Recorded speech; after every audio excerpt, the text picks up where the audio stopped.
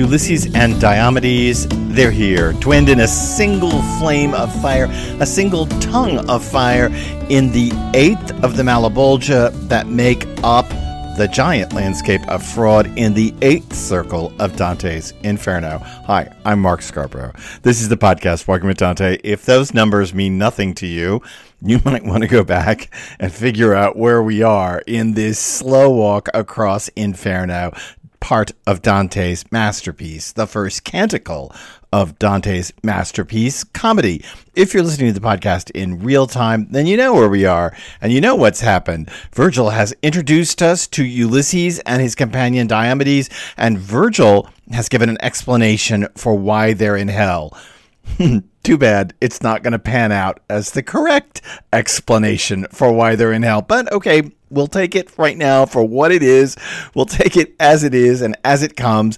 And Virgil's introduced them. And now we come to a passage, lines 64 through 84 of Canto 26, in which neither Ulysses nor Diomedes will be present, although they're clearly standing right there in their tongue of fire. But rather, we have a conversation between Virgil and Dante before we get to the main fireworks. So here's the conversation. If they were able to speak in those flames, Master, I plead with you a lot to make it so, and even plead again by pleading it 1,000-fold. Don't make me wait here a bit until the flame gets closer to us. You see how I lean out with desire toward them. And he to me, your prayer is loaded with value. Thus I accede to it. But see that your tongue is bridled. Let me do the talking. I understand exactly what you want. Still, because they're Greeks, they might be scornful of what you might say. When the flame got close enough, where it seemed to my guide the right time and place, I heard him speak in this manner. O you, who are actually two inside one fire, if I merited anything from you both while I lived, if I merited anything from you, whether great or small, when in the world above I wrote my high verses, then hang back here for a moment, and one of you tell where, lost by his own hand, he met his death. That's the intro to finally Ulysses' speech, which we'll get to in the next several episodes of the podcast, Walking with Dante. Let's take this passage here for what it is. I want to say a couple things about the passage, about some curiosities in the passage, some interpretive knots in it, as we always do. I want to talk about the commentary tradition on this passage. It is long and in some ways excessive, and I want to tell you why. And then I want to pull back out from that to a bit of modern literary criticism on this passage. So let's get to it. You remember last time I told you that we had to address the fact that the pilgrim is so eager. And Dante the Pilgrim is yet more eager here. How could he get more eager than almost falling into the pit? Well, here, this bit, if they were able to speak in those flames, Master, I plead with you a lot to make it so, and even plead again, replead in the Florentine. I replead by pleading it 1,000-fold. Don't make me wait here a bit until the flame gets closer to us. You see how I lean out with desire toward them. Such eagerness, and using such a loaded word, desire. We want to talk about that in just a second. Let's just step back a moment and ask what's going on here. Why wouldn't they be able to speak? The Pilgrim says if they're able to speak in those flames, Master. I mean, have we met a sinner yet who cannot speak? Even Pope Nicholas III, upside down in his hole with the Simoniacs, could speak. Why this sudden idea that maybe they can't speak? Unless, of course, the poet is signaling to us, perhaps, that their being able to speak, that Ulysses and Diomedes being able to speak, is key to understanding who they are. And in fact, that will play out. You can see from this kind of eagerness, don't make me wait, I lean out with desire. You can see why so many in the commentary tradition believe that the pilgrim already knows who's in the flames. And now, of course, at this point, we know he does in fact know because Virgil has told him. But even before that, many say that the pilgrim is kind of holding back. He clearly knows because he's just so eager. Let's humanize this a moment. Wouldn't Dante the poet and Dante the pilgrim yearn to know Ulysses? Dante doesn't know Homer. Dante can't read the Odyssey the way you and I might be able to in a translation now, or if you're lucky, in the original Homeric Greek. But okay, we can go and get a good translation of the Odyssey and sit down, have a big time reading it. Dante can't do that. He wants so badly to know who this figure is. I've told you that this figure, Ulysses, appears in so many other places. Horace, Cicero, Virgil. I went down the big list in the last episode of this podcast. How many other sources Dante knows that have Ulysses in it? And yet, at the same time, he doesn't have the urtext, the original story. We can feel that yearning toward wanting to know what he can't know. He knows it's there. He knows about Homer. Remember, Homer's in limbo as the first of the poets. He knows about Homer, but he doesn't know Homer's works. And so you can feel this yearning in the same way. Remember back in Limbo, I told you that half of the figures he sees once they get up in that castle, he looks down on the emerald green grass, and half of the figures he sees, he wouldn't have known at all. So it's actually seeing figures in Limbo that you know, Greek philosophers, and also figures that you wish you knew, that you've heard about, that you've read about secondhand in other works, but you don't have any direct access to them. And so there is this yearning, and we can feel the yearning here. So much so that Dante uses a very loaded word for comedy, desire. Let's talk about that for a second. Here we have Diomedes and Ulysses, or Ulysses and Diomedes, depending on which way you want to put them. But Ulysses probably should come first. Ulysses and Diomedes inside this flame. And they remind us of somebody else, of Francesca and Paolo, because Ulysses is going to do all the talking in the same way that Francesca did all the talking. And Francesca and Paolo are the last time we saw a twinned set of sinners. We've seen, of course, Farinata and Cavalcanti. It's not that we haven't seen the three homosexuals circling each other out on the sands, but this idea of two souls bound together for eternity, the way Francesca and Paolo are, and now the way Ulysses and Diomedes are, links them in a very special way. And if you remember, Francesca's whole speech is about love. Love made me do it. Love made me basically fall in love with my husband's brother. It's funny that the word desire comes up here, echoing us back in some strange ways to Francesca and Paolo. And partly we should say that Ulysses will be as seductive as Francesca ever was. They are this strange link, and beyond that, this word desire is so loaded in comedy. We will eventually learn that desire is the fundamental human motivation. It's why Beatrice stands as Dante's siren, calling him higher and higher. When Beatrice finally enters the poem way at the back of Purgatorio, she will become the fulfillment of that desire. And it is that desire, and dare I say it, even sexual desire for Beatrice that lures Dante on. This is Dante's major point, that human desire, including sexual desire, is the conduit by which humans find God. And if you don't hear how revolutionary that is, even pre-Victorians, you live post-Victorians, so of course you hear it as revolutionary, but it's even revolutionary pre-Victorians that this impulse, desire, is at the very foundation of why humans strive, yearn,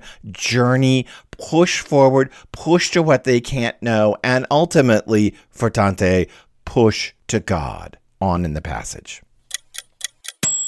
And he to me, Virgil replied to Dante, the pilgrim, your prayer is loaded with value, thus I accede to it, but see that your tongue is bridled. Virgil has cued us right here that language and its uses, those are the problems inside this canto, including, as we will see, literary uses of language. Language is central to fraud. Let's just make sure that we understand that.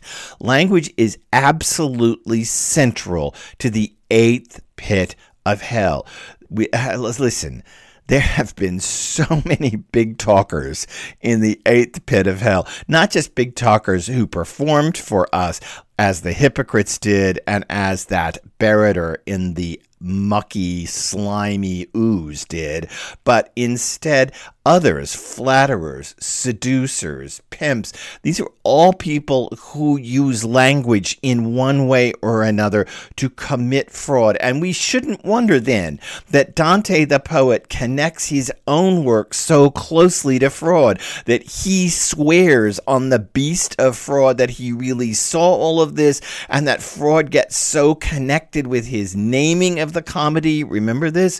Early on, as we descend to the eighth pit of hell, that we shouldn't be surprised by any of this, because language is intrinsic to the sin of fraud. It's how this sin gets conducted. The next sin ahead of us is treachery, which is a much different kind of fraudulence. Treachery doesn't necessarily involve language, although of course it does.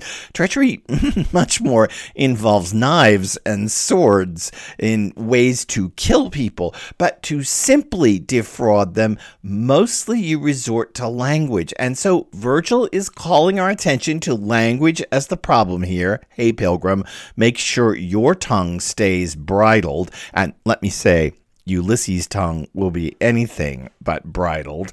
Make sure your tongue stays bridled. Make sure you keep it in your head, because after all, the tongue is this instrument of destruction, as we find in the Epistle of James in the New Testament, as we've already talked about. It is the rudder on a ship that can lead it to its own destruction, and the pilgrim here is getting very close to destruction. In fact, as we saw a couple episodes ago, almost falling into the pit. On in the passage. Virgil continues, let me do the talking. I understand exactly what you want. Still, because they're Greeks, they might be scornful of what you might say. I love this bit. It's so Virgilian. It's so those nasty Greeks and their nasty ways. They might be scornful of you, a simple man who speaks Florentine. Give me a break here. Okay, I want to back up and talk about the commentary here. For a long time, there has been much talk in commentary, and this started very early on, soon after the comedy was published. There has been much talk that Virgil must speak Greek. After all, he says, don't talk to them, they're Greeks, they're going to scorn you, and then Virgil continues on to address them. Many commentators have said, oh, look, Virgil speaks Greek. No, I don't think so. Here's why. Because when we get to the 27th canto ahead of us, the next center to appear on the scene will say to Virgil, I heard you speaking in the Lombard dialect. Virgil's not speaking Greek to them. It's interesting then that they can speak to each other. After all, Ulysses and Diomedes must speak Greek. Virgil is, we're going to find out, speaking in the Lombard dialect. How can they speak to each other? Well, I wonder if it goes back to that notion of Pentecost. Remember, I told you that the tongues of fire in Pentecost may be being parodied here, and these sinners are in those tongues of fire that descend on the apostles' heads at Pentecost and allow them to preach the gospel in many languages. Well, I'm not saying that Virgil somehow suddenly has Pentecostal fire, and that somehow at this moment the Pentecostal fire descends on him and on Ulysses and Diomedes, and they can speak each other's language miraculously. I'm not saying that, but I am saying that maybe that Pentecostal imagery is still sitting back behind the text, that these figures who wouldn't speak the same language still and nonetheless are able to speak to each other, so the metaphor kind of fleshes out in front of us without necessarily making any reality claims to it. And also, we might say that Virgil speaks their language because Ulysses is an epic hero, and Virgil wrote the epic, the Aeneid. They do speak the same language. They speak epic. That will play out at the end of this podcast even more fundamentally. Let's go on to the passage. When the flame got close enough where it seemed to my guide their right time and place, I heard him speak in this manner. So stop right there. So patience was called for. The pilgrim said, please don't make me wait here until the flame gets closer. Call him over here, get him over here, do it fast, hurry, hurry, hurry. My desire makes me lean out toward them. And yet, here we have an example of patience. They do wait until the flame gets close enough to talk, and it is the right time and the right place. Remember early on in this canto, we had that whole bit about how you have to temper talent with virtue. Is this a further commentary on that? That the pilgrim who is slowly turning into the poet over the course of comedy, that is the story of comedy, right?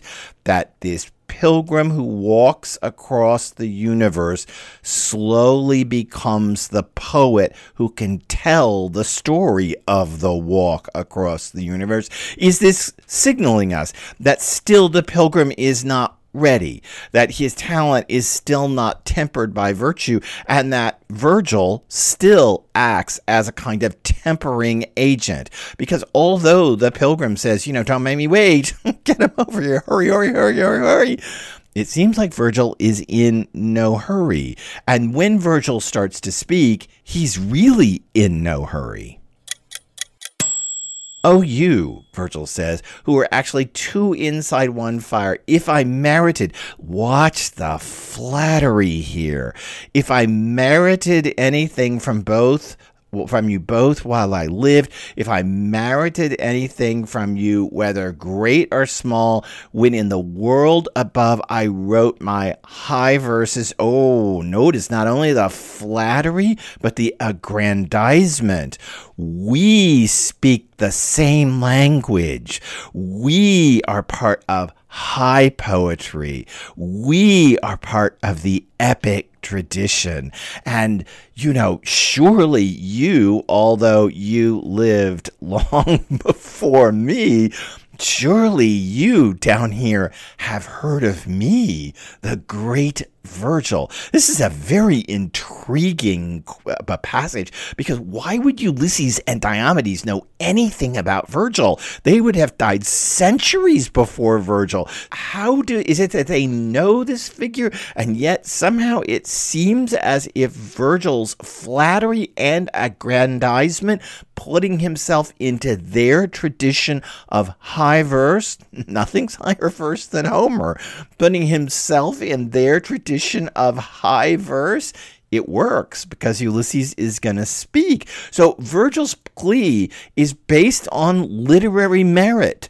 Talk to me because I wrote high verse. Talk to me because I did things worthy of your praise. Talk to me because I'm standing here, the great classical poet, and you are great classical figures. We speak the same language. We should just pause here and say that there's a little funkiness here, right? Virgil is up in limbo. Ulysses isn't up in limbo. Shouldn't Ulysses be up? I mean, Aeneas is up there. Shouldn't Ulysses be up in limbo? But no, Ulysses is way down here in lower hell. Virgil has already told us why Virgil thinks they're down here. Virgil's told us all about what they did based on what Virgil knows from his own epic, the Aeneid, and other literary sources, the Trojan Horse, the Palladium, everything we did in the last episode. What we're going to find out is that's not actually why Ulysses is down here. Virgil's got his hobby horse about why these dastardly Greeks who did the Trojans in, the Trojans who ultimately became the Romans and the Roman Empire, which Virgil had such great admiration for, sort of, but that's a whole Virgil class in and of itself, which Virgil, let's just leave it as the simplistic Virgil had such admiration for. Ugh, yuck, that's too simplified, but okay. Anyway, that Roman Empire thing that the Trojans became, just so intriguing that Virgil's explanation for their being in hell lies with the epic story that Virgil and others know. Ulysses is going to tell a story no one knows. Let's finish off the passage. Hang back here a moment, Virgil says, pleading for them to hang a minute. After all, these are such revered, austere, and fabulous characters that, you kind of have to be flattering of them to get them to stick around. And one of you, and this is what's so interesting, one of you tell where, lost by his own hand, he met his death.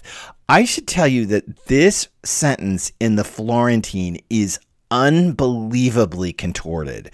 The linguistics of this sentence falls all over themselves in the Florentine, and I tried to make the sentence a little awkward in English. One of you tell where, lost by his own hand, he met his death. I mean, it does make sense in the Florentine, and it makes sense in my translation, but it's still not fluid, it's not mellifluous as a line, and it's not in the Florentine either. That many commentators take this line as a joke. That is, Virgil praises his own high poetry, and then the last thing Virgil says in this canto, this is Virgil's end bit, the last thing Virgil says is just so contorted. It's not elegant high verse. It's all twisted on itself as if he's trying to talk grandiose. That's what some critics say. As if he's trying to give it some kind of faux polish. That's what some critics say. As if Virgil himself is embarrassed in the face of Ulysses, because after all, Virgil would hate Ulysses as one of the Greeks who did the Trojans in. Is that it? It's intriguing, and furthermore, Virgil must know something. I mean, listen, what I already told you. Virgil told the story already of Ulysses and Diomedes, and the Trojan Horse, and Achilles, and the Palladium. But now Virgil is asking about how you met your own death. The story of Ulysses or Odysseus, either one, but Ulysses in Virgil's language, the story of Ulysses is so well known that Virgil wants to know the part that no one knows. Get it? Virgil wants to know the part that no one can know. We all know.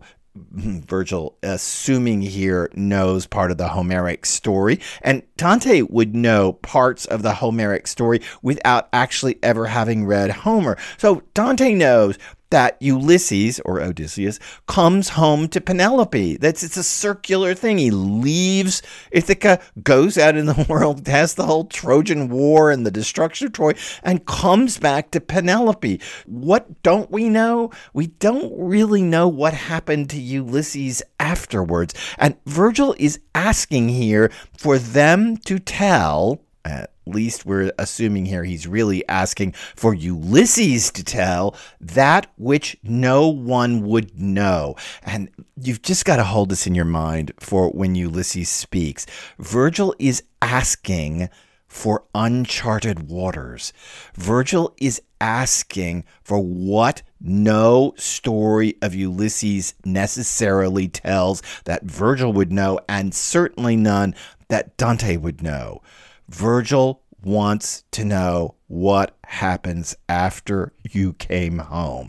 That seems to be that Virgil knows something, is tipping in hand, or Virgil, as well as the pilgrim, want to know what they can't know. The pilgrim wants to know a character from Homer who he knows about but can't fully know from the original text, and Virgil too wants to know something that he, presumably having read Homer, although that's a huge assumption, presumably having read Homer, something that he doesn't know.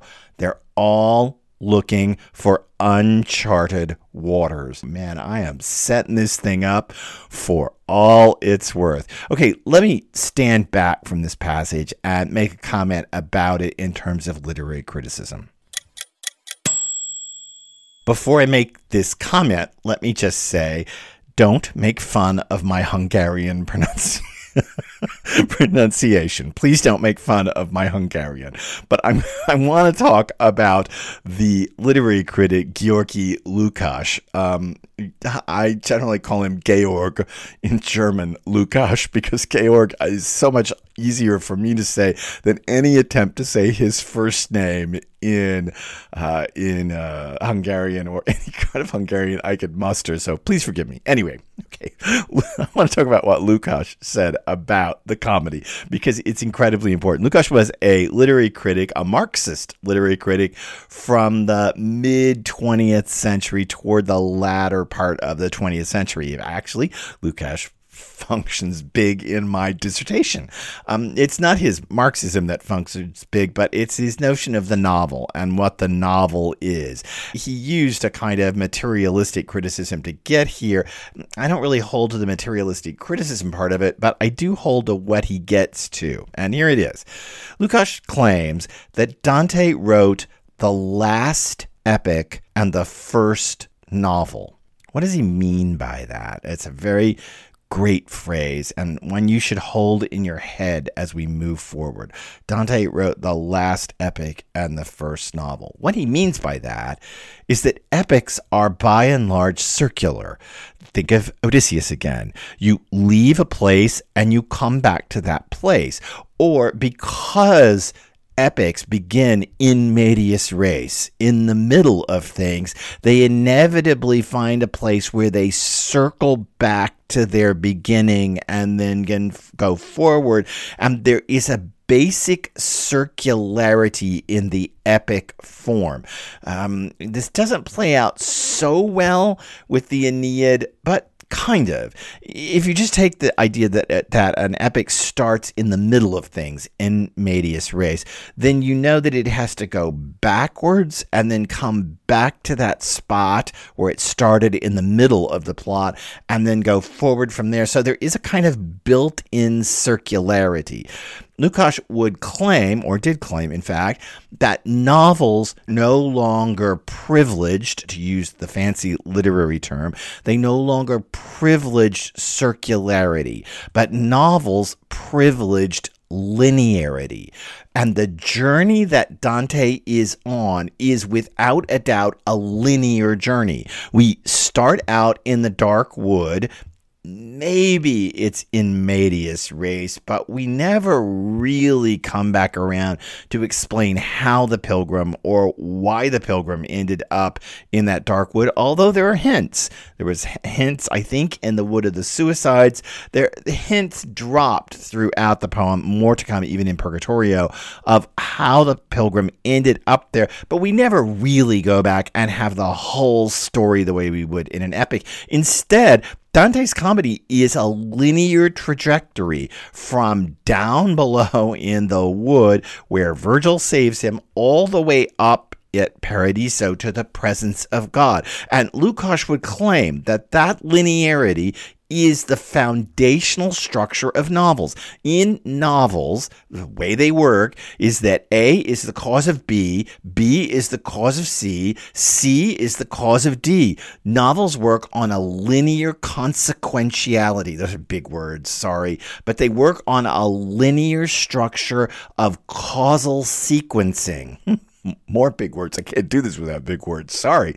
They exist in a way in which a causal structure, A leads to B, leads to C, leads to D, causes the plot to erupt. If you think about any 19th century, big 19th century novels, Karenina, War and Peace. If you think about Brothers Karamazov, there's this unrelenting linearity. Middlemarch, there's an unrelenting linearity underneath the text itself. Of course, this gets broken apart by Faulkner and Woolf and Strindberg and other modernists. Of course, it all gets pulled apart by other characters, but the fundamental notion of the novel is its linearity. And I think that holds here, and let me push this one step further. I think Lukács is right.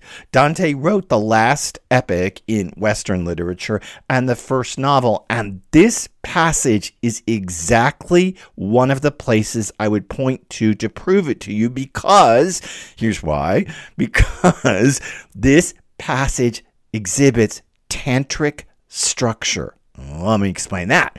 Remember tantric sexuality, that you hold back and don't release and don't release and don't release, and you keep edging up toward fulfillment, and then you keep falling back. Remember what tantric sexuality is?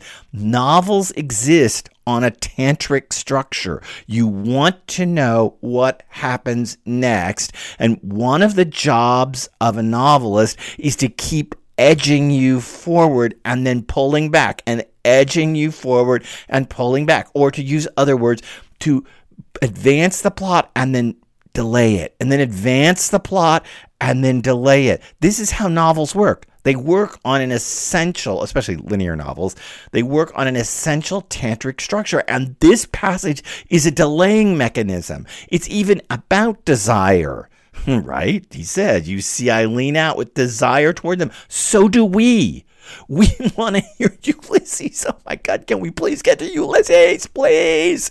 We're yearning to hear it too from this great classical figure. We're aligned with the pilgrim, and the delay that happens here for the pilgrim, which is tempering his talent with virtue, I would argue, is what the passage is trying to do to us. It's trying to hold our desire in a state of, what shall I say, buzz, in a state of oscillation, in a state of excitement, right there, and hold it. And then this passage backs away, and we have to have this conversation between Virgil and Dante, thereby elucidating, further showing us the basic tantric structure that is a function of the linearity of plot that is inherent to the form of the novel. And beyond that, our desire for Ulysses is very similar